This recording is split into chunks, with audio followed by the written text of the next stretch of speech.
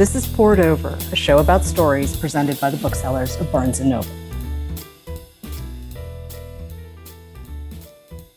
I'm Miwa Messer. I'm the producer and host of Poured Over, and Sheila Heti has done a very cool thing in her new book. And you know, if you've been reading her, she changes it up a little bit book to book. And Alphabetical Diaries, I'm in love with this tiny, tiny book that is built out of your literal diaries, presented in alphabetical order. And I mean, the first sentence of this book is so good.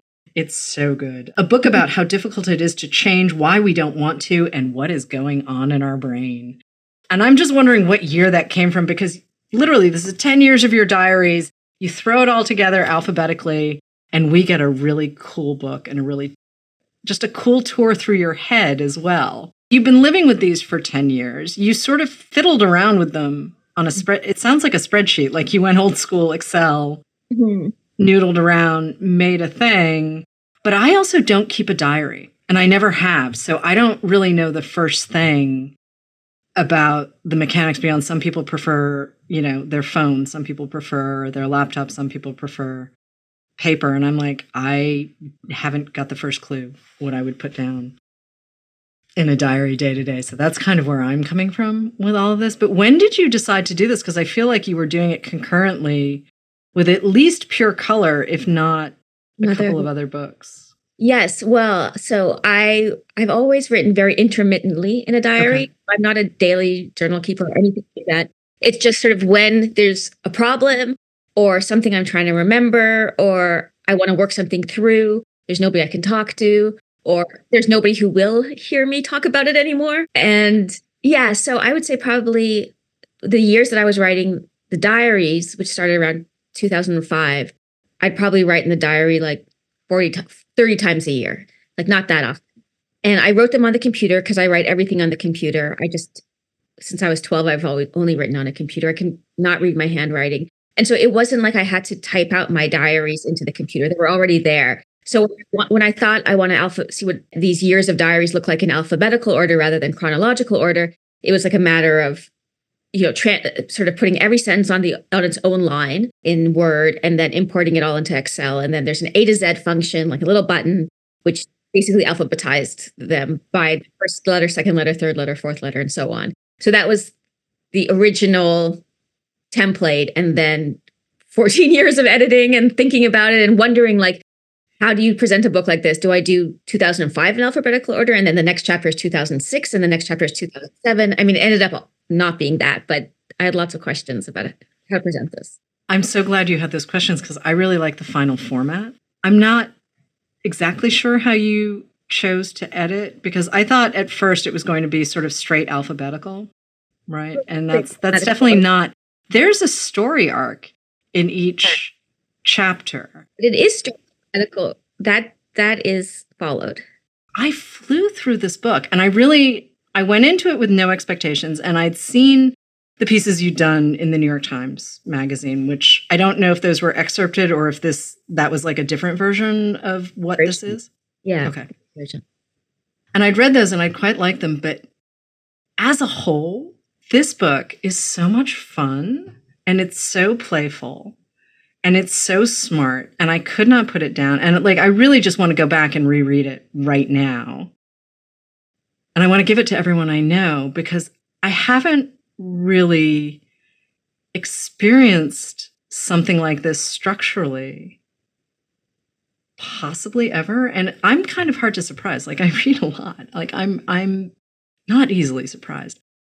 And I'm smiling just thinking about Alphabetical Diaries again. And I'm wondering if it was like that for you. I mean, obviously you're known for your humor and your sort of different approaches to your books.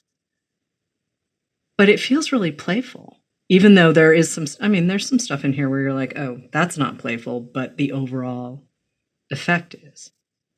Yeah, I mean, it was what my boyfriend called it my procrastination project. It was like a place of play while I was writing Motherhood and Pure Color. It was much more difficult books to write, which really called on a lot of emotions. this was more a puzzle and editing and something that I could just go to whenever. I wasn't always sure that this is going to be a book. I thought maybe it'll be an online project. Maybe I won't publish it at all. Like, it wasn't always clear what the form would end up being or if it would be for other people at all. So yeah, I like that it was playful because it was something that I was playing with. I'm lifting a line from a New Yorker review, I think from Pure Color, but it quoted you talking in another interview. So I don't know the original source of this except that it's you, but talking about wanting to write a book like it was a Richard Serra sculpture. And I happen to be very fond of that particular form of his, where, you up at Dia Beacon, you can walk into the sculptures. And it's really kind of terrific. And I'm wondering if you feel like this is that book, if you've actually done that thing and created your Serra sculpture with Alphabetical Diaries. A really nice thing to think about. Yeah, because you are kind of wandering through this structure.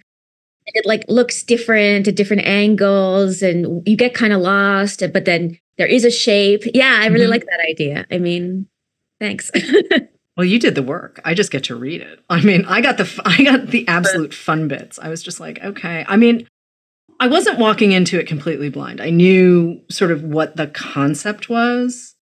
I just didn't know what to expect because I'm also not necessarily reaching for someone's diaries first. Like, I mean, plenty of writers have had posthumous diaries published and some have had them published while they're still alive. That's not the first thing I'm looking for. I mean, letters sometimes, but I don't necessarily. So I was kind of like, all right, let's see what happens here. And I do feel like, having read very recently too, reread Motherhood in Pure Color and How Should a Person Be, I feel like you were always showing us who you were in the novels. Although, can we talk about novel for a second? Because it feels like that's a word that you don't necessarily use to describe your books. I don't know, the earlier work at least. I personally use it. Okay, you do. All right. I would use it to describe this book too, even though obviously in ways, I mean, every sentence was written for a diary. I didn't change the sentences. I didn't make anything up. I didn't write any new sentences. But I wanted it to feel like you're reading a novel in the sense that there was a flow and there were characters. Yeah. There was some kind of sense of moving the reader through time, even if strangely. And, that when you finish it, that you've actually had an experience, like one continuous experience from beginning to end. So in that sense, I had novels in my head. I didn't have like writer's letters or writer's diaries. I don't find them that interesting either, but I think they're not so interesting because they're so ill-formed, whereas this was formed the same way a novel would be formed. Right, okay. So are you starting with form then? Always? For sure. In this case, okay. Well, I don't know if it's form or if it's like a constraint or if it's... But I started with that idea of what if you alphabetize the sentences? And it was 500,000 words at first. So now it's 50,000 words. So it's a tenth of it is left, which is still a lot, I think. I'm flipping back and forth a little bit between, sort of the idea of fame and chasing fame as it appears in How Should a Person Be, right? And obviously it's a piece of fiction, right? I'm not saying this is your personal feeling about chasing fame, but as a writer, you do give up a certain amount of yourself, just no matter what you're writing, even when you're not naming a character Sheila, right? I mean, there are pieces of Pure Color that feel very much like they are taken from your life. And I think you've spoken at length about when your father died and that sort of changed the direction of the novel and whatnot. But why was it really that much of an experiment to take your diaries and put them out and give them new form? I mean, I feel like I knew you kind of already, even though this is the first time we're meeting. To me, the experiment is not being known or not being known. The experiment is trying to put a book together.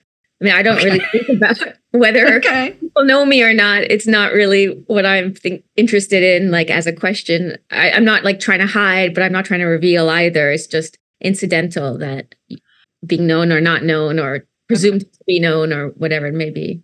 Did you learn the thing you set out to learn when you were putting this together?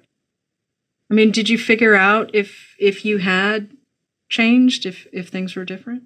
I don't think there's as much change as I would have thought. Not that I set out to learn one specific thing, obviously, but I think I was curious, like, how different is the self that I am today from the self I was 10 years ago? And I think the answer is not very different, but that's nice in some sense. It's kind of reassuring. There's a lot of work you would have to do if you thought that you could dramatically change yourself. Realize that you actually can't is a kind of peaceful realization to come to. It's sort of sweet to have to be yourself. I think when I was younger, I was always like, well, how can I be anything but myself? Obviously, How Should a Person Be is a lot about that desire to like be anybody else, to be the better version of yourself, or just to be another self who's actually better than you are. You know, Kate Berlant did the audiobook, and I've been like listening to the audiobook of this book I've been driving, which is really strange to hear some of the other words. But I love her. She's such a great comic, and she reads the lines so differently than I would. And so many of the lines in them, which a lot are from like 2005, 2006, are still sentences that I would write down today. Like it's still the same problems. It's maybe different people that I'm encountering those problems with. There's definitely a cast of characters. There's definitely a set of themes that work their way through. I mean, certainly relationships and money and what is art and how do I make art and the wrestling that you do with writing. I'm still sort of sitting with this. You started with 500,000 words and got it down to 50,000. I'm like that. And granted, 14 years is, enough time. I just, that's a wild amount of cutting. Yeah. In a way. With motherhood too, it was the same, like 400,000 words cut down to like 60. Like I always want to have a huge pile of words and then cut. So this was very good because I didn't have to come up with the words. Like the words were already there. Do you feel like it was faster to do this then? I mean, if the words were already there. I mean, I didn't have to write it. Yeah. I mean, it was written when I started editing, and I wasn't thinking about it as a book when I was writing the diaries. I wasn't thinking this is going to be a book one day, right? So it was just really an editing project. Yeah. It wasn't faster though. I know I mentioned this to you before we started taping, but I was like, it's not really that there are spoilers in Alphabetical Diaries, but at the same time, this book is just such a joy to read. And it was so surprising and so kind of fun and witty and a little weird, but also very earnest and kind of open. And you could read it straight through without a doubt. But part of me also thinks you can sort of pick it up wherever you feel like and just grab a sentence. And I loved the way you were sort of choosing the length of this. Now that I know how much cutting happened, it's like, oh, wait, so we've got some runs where the sentences are really long and we've got some runs where the sentences are like 3 words. And the cadence feels like it really matters. And I'm wondering sort of how much of this came out of you, not just the editing piece, like I'm clear on the cutting and all of that, but were you reading out loud to yourself, or were you just sort of engaging with what was in front of you on the page and making decisions solely there? Because there's a clear cadence in each of these chapters. Yeah. I mean, I was reading out loud in my head. I can hear it without saying it out loud. But yeah, I mean, I was thinking about it like that. Like, what is the rhythm? Because there's very little that you have to, well, there's only, if you can't work with plot, then what's left? And like rhythm is one of the things. Because I also, you mentioned talking about making sure that you felt the change in time, the passage of time and whatnot. And that was also really clear for me as well. Like, I don't know exactly when these sentences were written. Like, you've given me the window, 2005, 2006, beyond that sort of 10 years, whatever. But the idea that it all comes together as a really clear narrative when you kind of started a little bit with pickup sticks in a way, right? Like, it is kind of like playing a game where you're just like, all right. Yeah, truly. I mean, a lot of it was deciding who the characters were going to be, what letter a character's name should start with. Because obviously, like the characters, Lars, like all his sentences are in the L chapter, like Pavel, all the sentences are in the P chapter. So like, what name do you want to give this character? It's just a different way of thinking about narrative. Like, which boyfriend do you want to come at the end of the book? Which boyfriend do you want to come at the beginning of the book? Well, the way to do that is to decide what name to give them. I just had to think about it in a completely new way, how to write this book or edit it or whatever. How much of that, though, is just deciding who doesn't make the cut? I mean, don't you have a sort of idea of...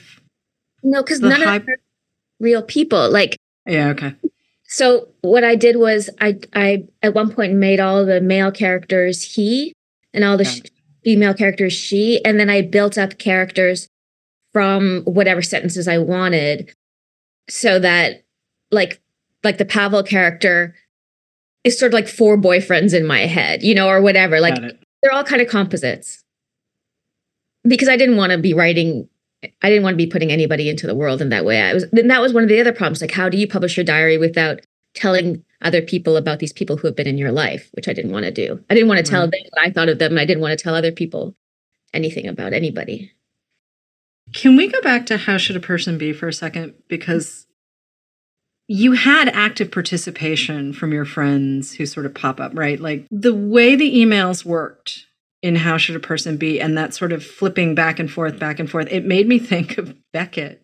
There's a little bit of this feel of Waiting for Godot, right? This playfulness that pops in those email exchanges, even when they get a little surreal. But I do feel like your humor anchors me to the work that you're doing, right? Like even in Motherhood, there are a couple of moments where I'm going, okay, I see where you're going. And Pure Color, you're balancing humor and grief kind of thing. But Alphabetical Diaries is like laugh out loud.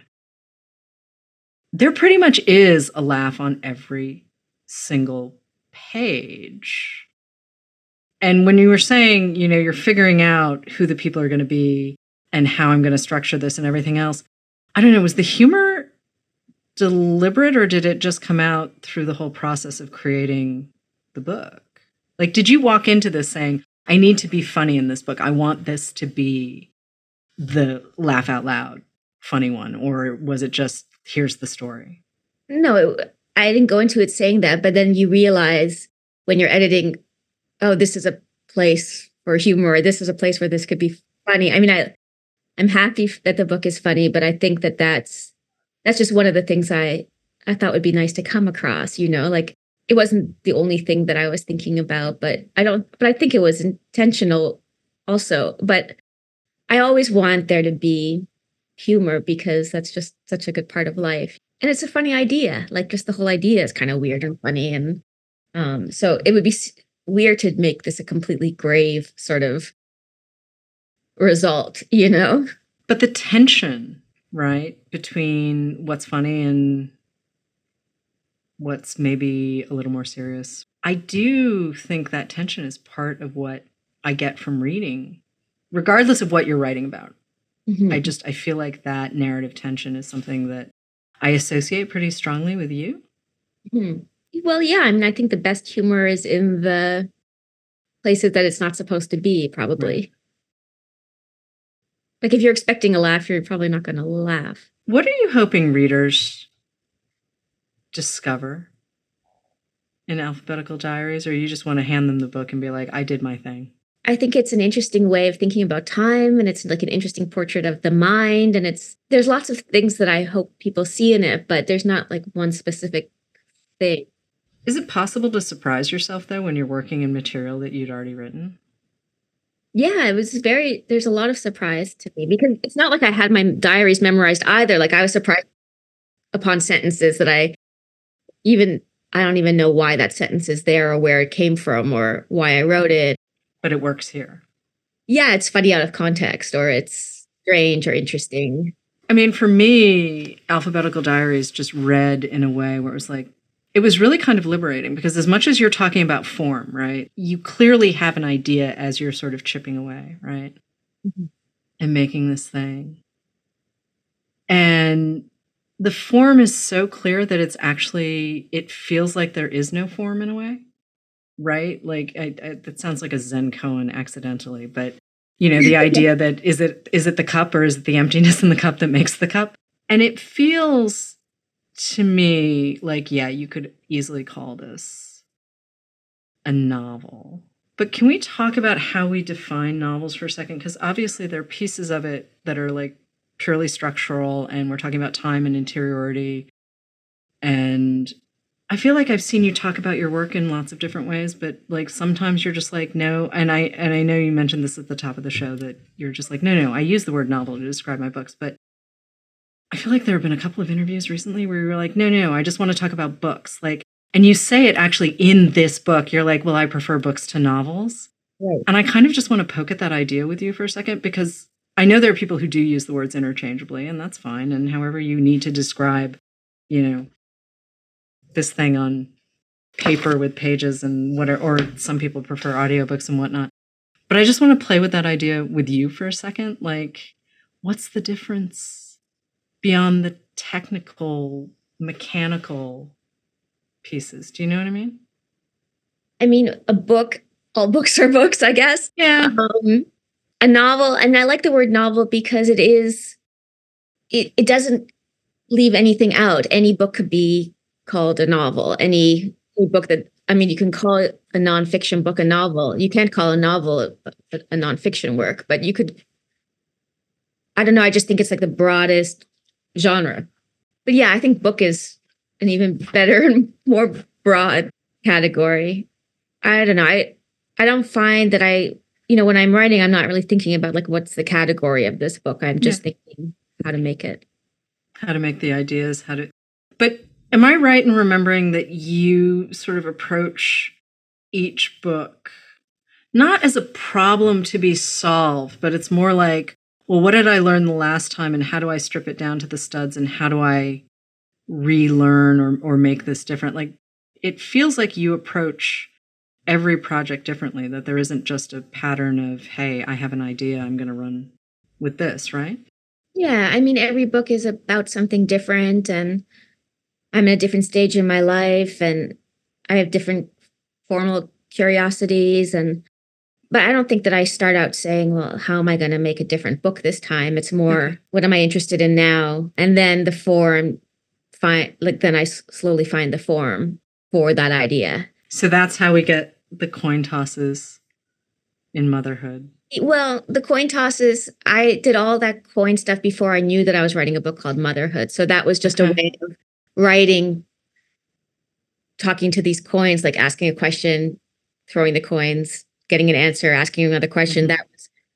I probably wrote like that for a year without thinking it was going to be part of a book. It was just fun and was helping me continue to like write in dialogue while being alone. Because I had just finished How Should a Person Be, which was years of talking to friends. And then I didn't want to still be talking to friends, but I still had this dialogue impulse. So it was a way of having dialogue without anybody else in the room. It reads like an exchange. And actually, you had a story recently in The New Yorker where it was partially written with an AI bot named Alice. Yeah, completely written with the bot. Yeah. And it feels like Alice could slide into motherhood as well. Like that exchange could be part of motherhood. It could be part of How Should a Person Be. Like there's certain things, like now I'm looking at how you use dialogue differently, seeing this thread. Because also Pure Color, I guess the dialogue between Mira and her dad more than anything. Yeah. And then sort of the way dialogue pops here in Alphabetical Diaries, that and the dialogue and the humor are kind of like the two things that I think if I were reading something blind and someone asked me to guess if it was you, I would be like, oh, those would be the markers I could use. Right. To figure out that it was you, because you have a very distinct voice, which I really appreciate. I mean, these 4 books are sort of the books, well, the last 3, Pure Color, How Should a Person Be in Motherhood, are sort of the books that people really know you for. I remember Tickner. I read your short story collection ages ago. There's some books I'm missing, but those were the 2. I was like, oh, right, Tickner. That book. It's been a minute. That was 2005. But I feel like people really know you now for this sort of body of work, right? These particular books. And Alphabetical Diaries fits perfectly in with the voice of these other novels, even though they are kind of, I mean, didn't you talk about How Should a Person Be as like sort of an experiment to see if you could write a novel with more than one author? I don't know. I mean, there's some things that I was playing around with there, but I want to say, because you read Tickner, which is not as common. When I was working on Alphabetical Diaries, I was thinking of Tickner. Like, oh, okay. Polarities of like you're inside somebody's head in a really particular kind of neurotic, repetitive, obsessive way throughout the whole book. So I kind of see this as like closer to Tickner than the other books for those reasons. This circling.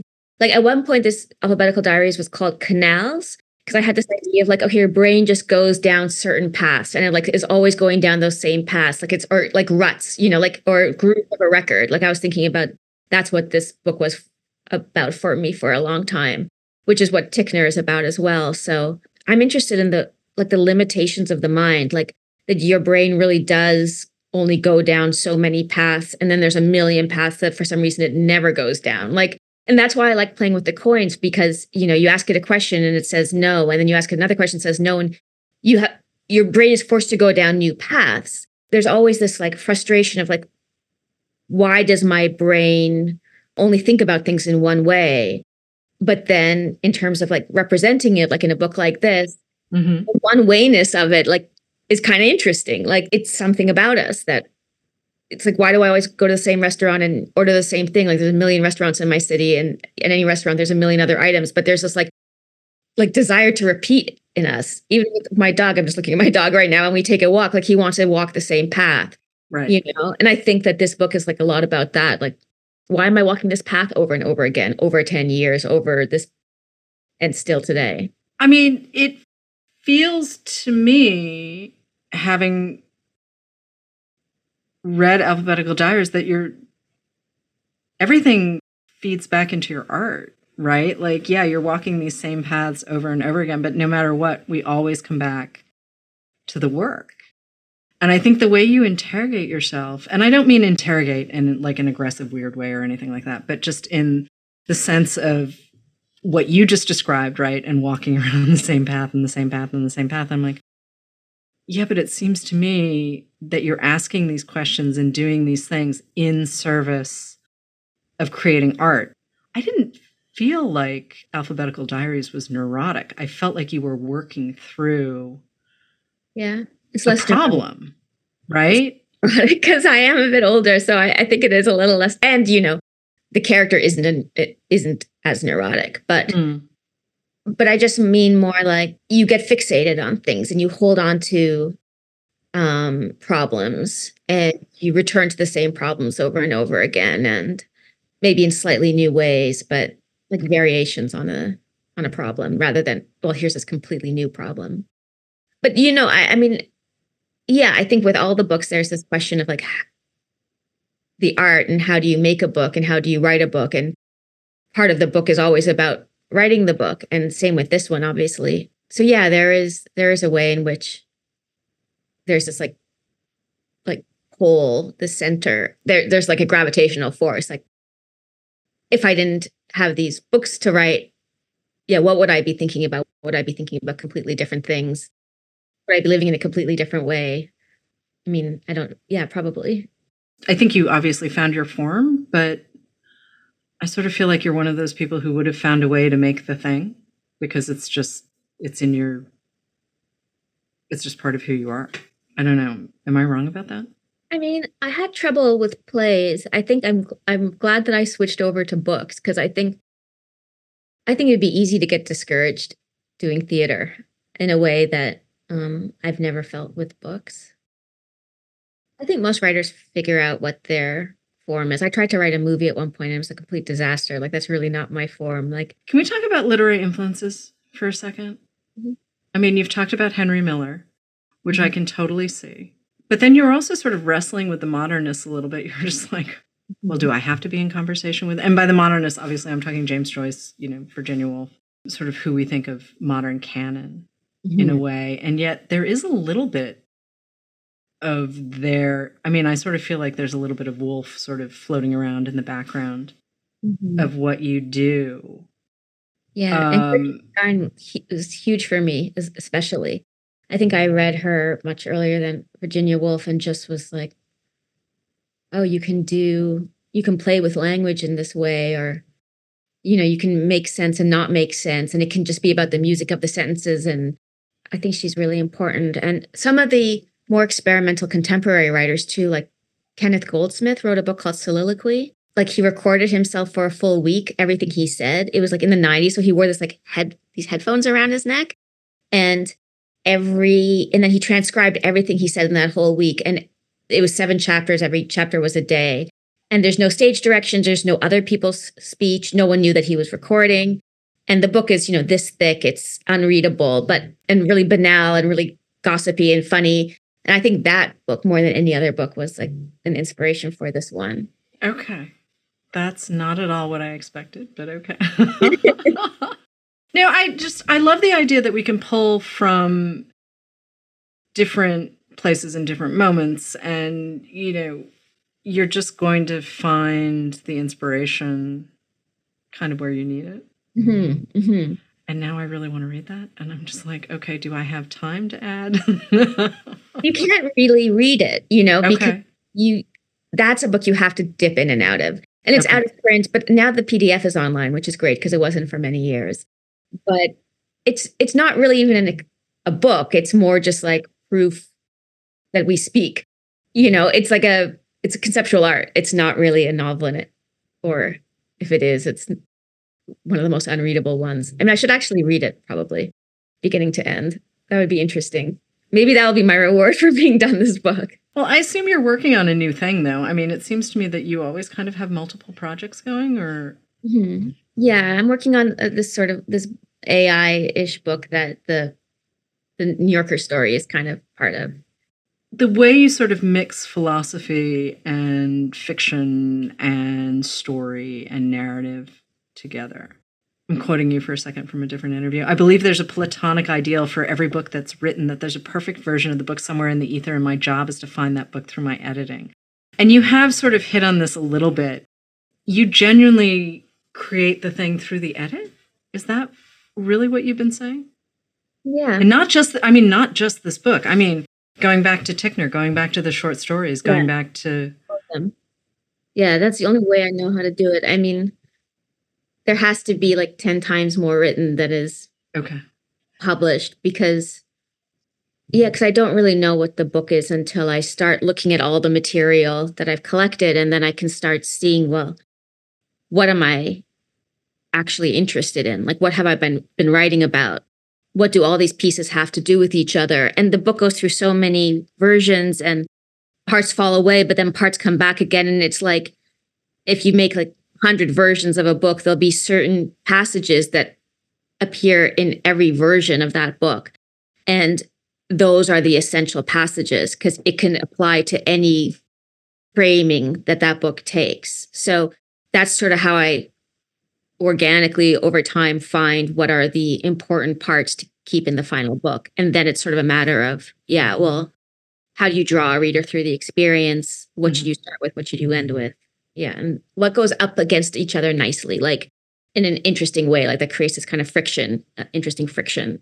Can we go back to Pure Color for a second then? Because one of the things I love about that book is you might get a chapter that's sort of, 6 pages. You might get a chapter that's a paragraph. And so when you're creating something like Pure Color, right? And, we're bouncing between what might be considered familiar territory, and then we get a little more sort of into a slightly wilder experience, right? So you've got the original material. How many words do you think you had when you first sat down with Pure Color before you really started to edit it down? Pure Color was actually kind of different. That was the one book that wasn't quite written like that. Okay.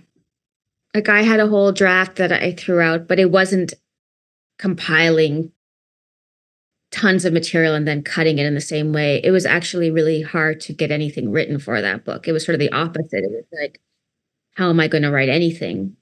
Like, how am I going to write one paragraph? Yeah, it was actually the only book that had the completely opposite sort of process. Oh, wow. Okay.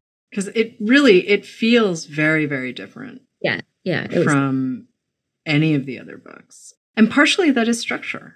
I mean, I was very pleasantly surprised because I do, as a reader, I like to have a rhythm in the chat. Like I appreciate it when chapters can be a little shorter or at least varied in length. It keeps me thinking about the material in a different way. Whereas, sometimes you get a book and the chapters are drawn out. drawn out. And then you're sort of like, well, can I? And I do appreciate chapter breaks that are done in a way that I'm not left to assume anything simply because I'm at a break. Mm-hmm. And given the different storylines that you're pulling through, and I'm dancing a little bit around Pure Color because I think there's a lot of very fun exploration that happens. I think there's a lot of opportunity for surprise and engaging with the story in a way that some folks might not have read a review of, and I don't want to spoil it for them. I do think that you should meet Mira and hang out with her and go from there. That's what I think. And the package is gorgeous. Yeah. Inspired by an Alex Katz painting, right? No, it actually is an Ellsworth Kelly painting. Oh, it is? Okay. Yeah. But Not Kim did the cover, and she did the cover of the Alphabetical Diary of Oh yeah, she's really Alphabetical Diaries as well, and she's the best. I mean, I think she made them kind of companions of each other conceptually. Like they both have this sort of same background. Yeah, and it works. Yeah. It really works. And I think they're in conversation. The way sort of How Should a Person Be and Motherhood are in conversation in a way, certainly Pure Color and Alphabetical Diaries feel like they're in conversation. Oh, how so? So for me, partially Motherhood and How Should a Person Be feel very much like coming of age stories. I think we need to stop limiting coming of age stories to, a teenager or 20-something. Like, always coming of age. Coming of age moment when you're 60, right? Yeah, right.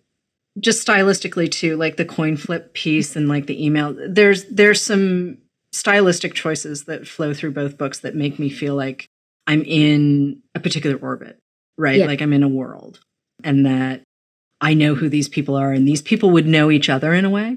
Right. For Pure Color and Alphabetical Diaries, I feel like it's a little more idea-driven. And the character, not that the characters are an afterthought, please don't, I don't mean that at all, because the characters are clear in both books, but it is more about the sentences, I think, in both Pure Color and Alphabetical Diaries than it is necessarily about the characters. But the way you structure both books, you keep us moving forward, or at least you kept me moving forward through both. And it was partially the way the chapters are designed. It was partially where you'd hit a crescendo in a longer chapter, and I'd be like, oh, right, okay. And it just, the ground never was quite level in either Pure Color or Alphabetical Diaries, which I really like. I just wanted to be in the books, and I wanted to be following the story wherever it took me. And as we both know, there's some stuff that happens in Pure Color where I'm like, oh, hi. Yeah. Okay, here we are. And there were also recognizably some trademarks, like the dialogue again and the humor and whatnot. But you do some stuff in both of these books that I wouldn't have necessarily expected after reading the earlier ones. And Tickner, I do see the direct line between Tickner and Alphabetical Diaries, but it has really been a minute since I've read Tickner. How much of your own work, though, informs... You were interviews editor at The Believer for a really long time, and you did some great work there. But how much of sort of knowing your own theories and feelings about the creation of art drove those interviews?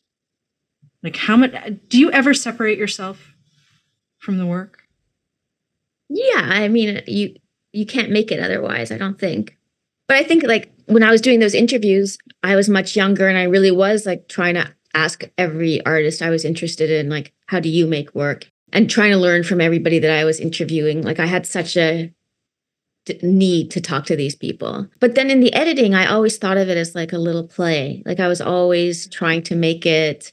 I did so much, again, rearranging and cutting and structuring and forming. Like, it was never, I think a lot of times when you see a Q&A online now, it's just as it was spoken, as it was conducted. And this has so much.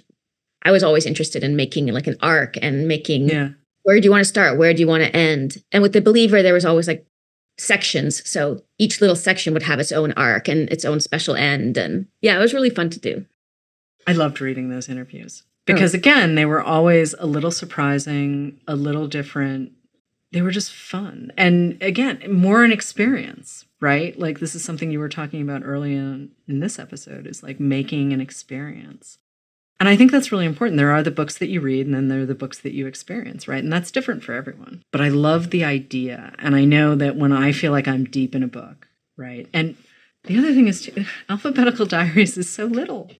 It's not that little. It's 213 pages, but it's... I think that's a very good length. It's a very good... No. I'm right there with you. It's a great length, but it is also like, there's a lot here. Right. There's a lot. And there's also some white space. And but for me, I was so deep in the experience and a little, I don't know, gleeful. I was giddy as I was reading it. And just because I was like, where are we going next? What is happening here? I will clearly follow you anywhere. And then occasionally, you'd pop up with something and I'm like, oh, she's working something out here. I hope it worked out. I hope you saw whatever you wanted to see on the other side of this, but just the way you put this book together is just wild to me. It is so much fun. It's so much fun. And I don't think I've really ever experienced something quite like this. You know, the one thing I'm hoping people really understand about this, about Alphabetical Diaries, it's really accessible. It's really fun. It's really bouncy. It's exactly the kind of thing you want to sort of keep in your bag, and you can just pop it open whenever. I don't know. That feels right to you, yeah? Yeah. I mean, I like a book that you can open anytime at any page. I mean, I meant it to be read beginning to end. And like you said earlier, also jump around and because you can. I wanted the book to be a pleasure. It definitely is. It really, really is. Sheila Heti, thank you so much for joining us on Poured Over. Alphabetical Diaries is out now. If you haven't read Motherhood, if you haven't read Pure Color, if you haven't read How Should a Person Be, please go back and find those two. Tickner, too. Tickner, there's also the story collection. There's so much great stuff. Great fun stuff, but start with Alphabetical Diaries. Sheila, thank you so much again. Appreciate it. Thank you for listening. Poured Over is a Barnes & Noble production. To help other readers find us, please rate and review the show wherever you listen to podcasts.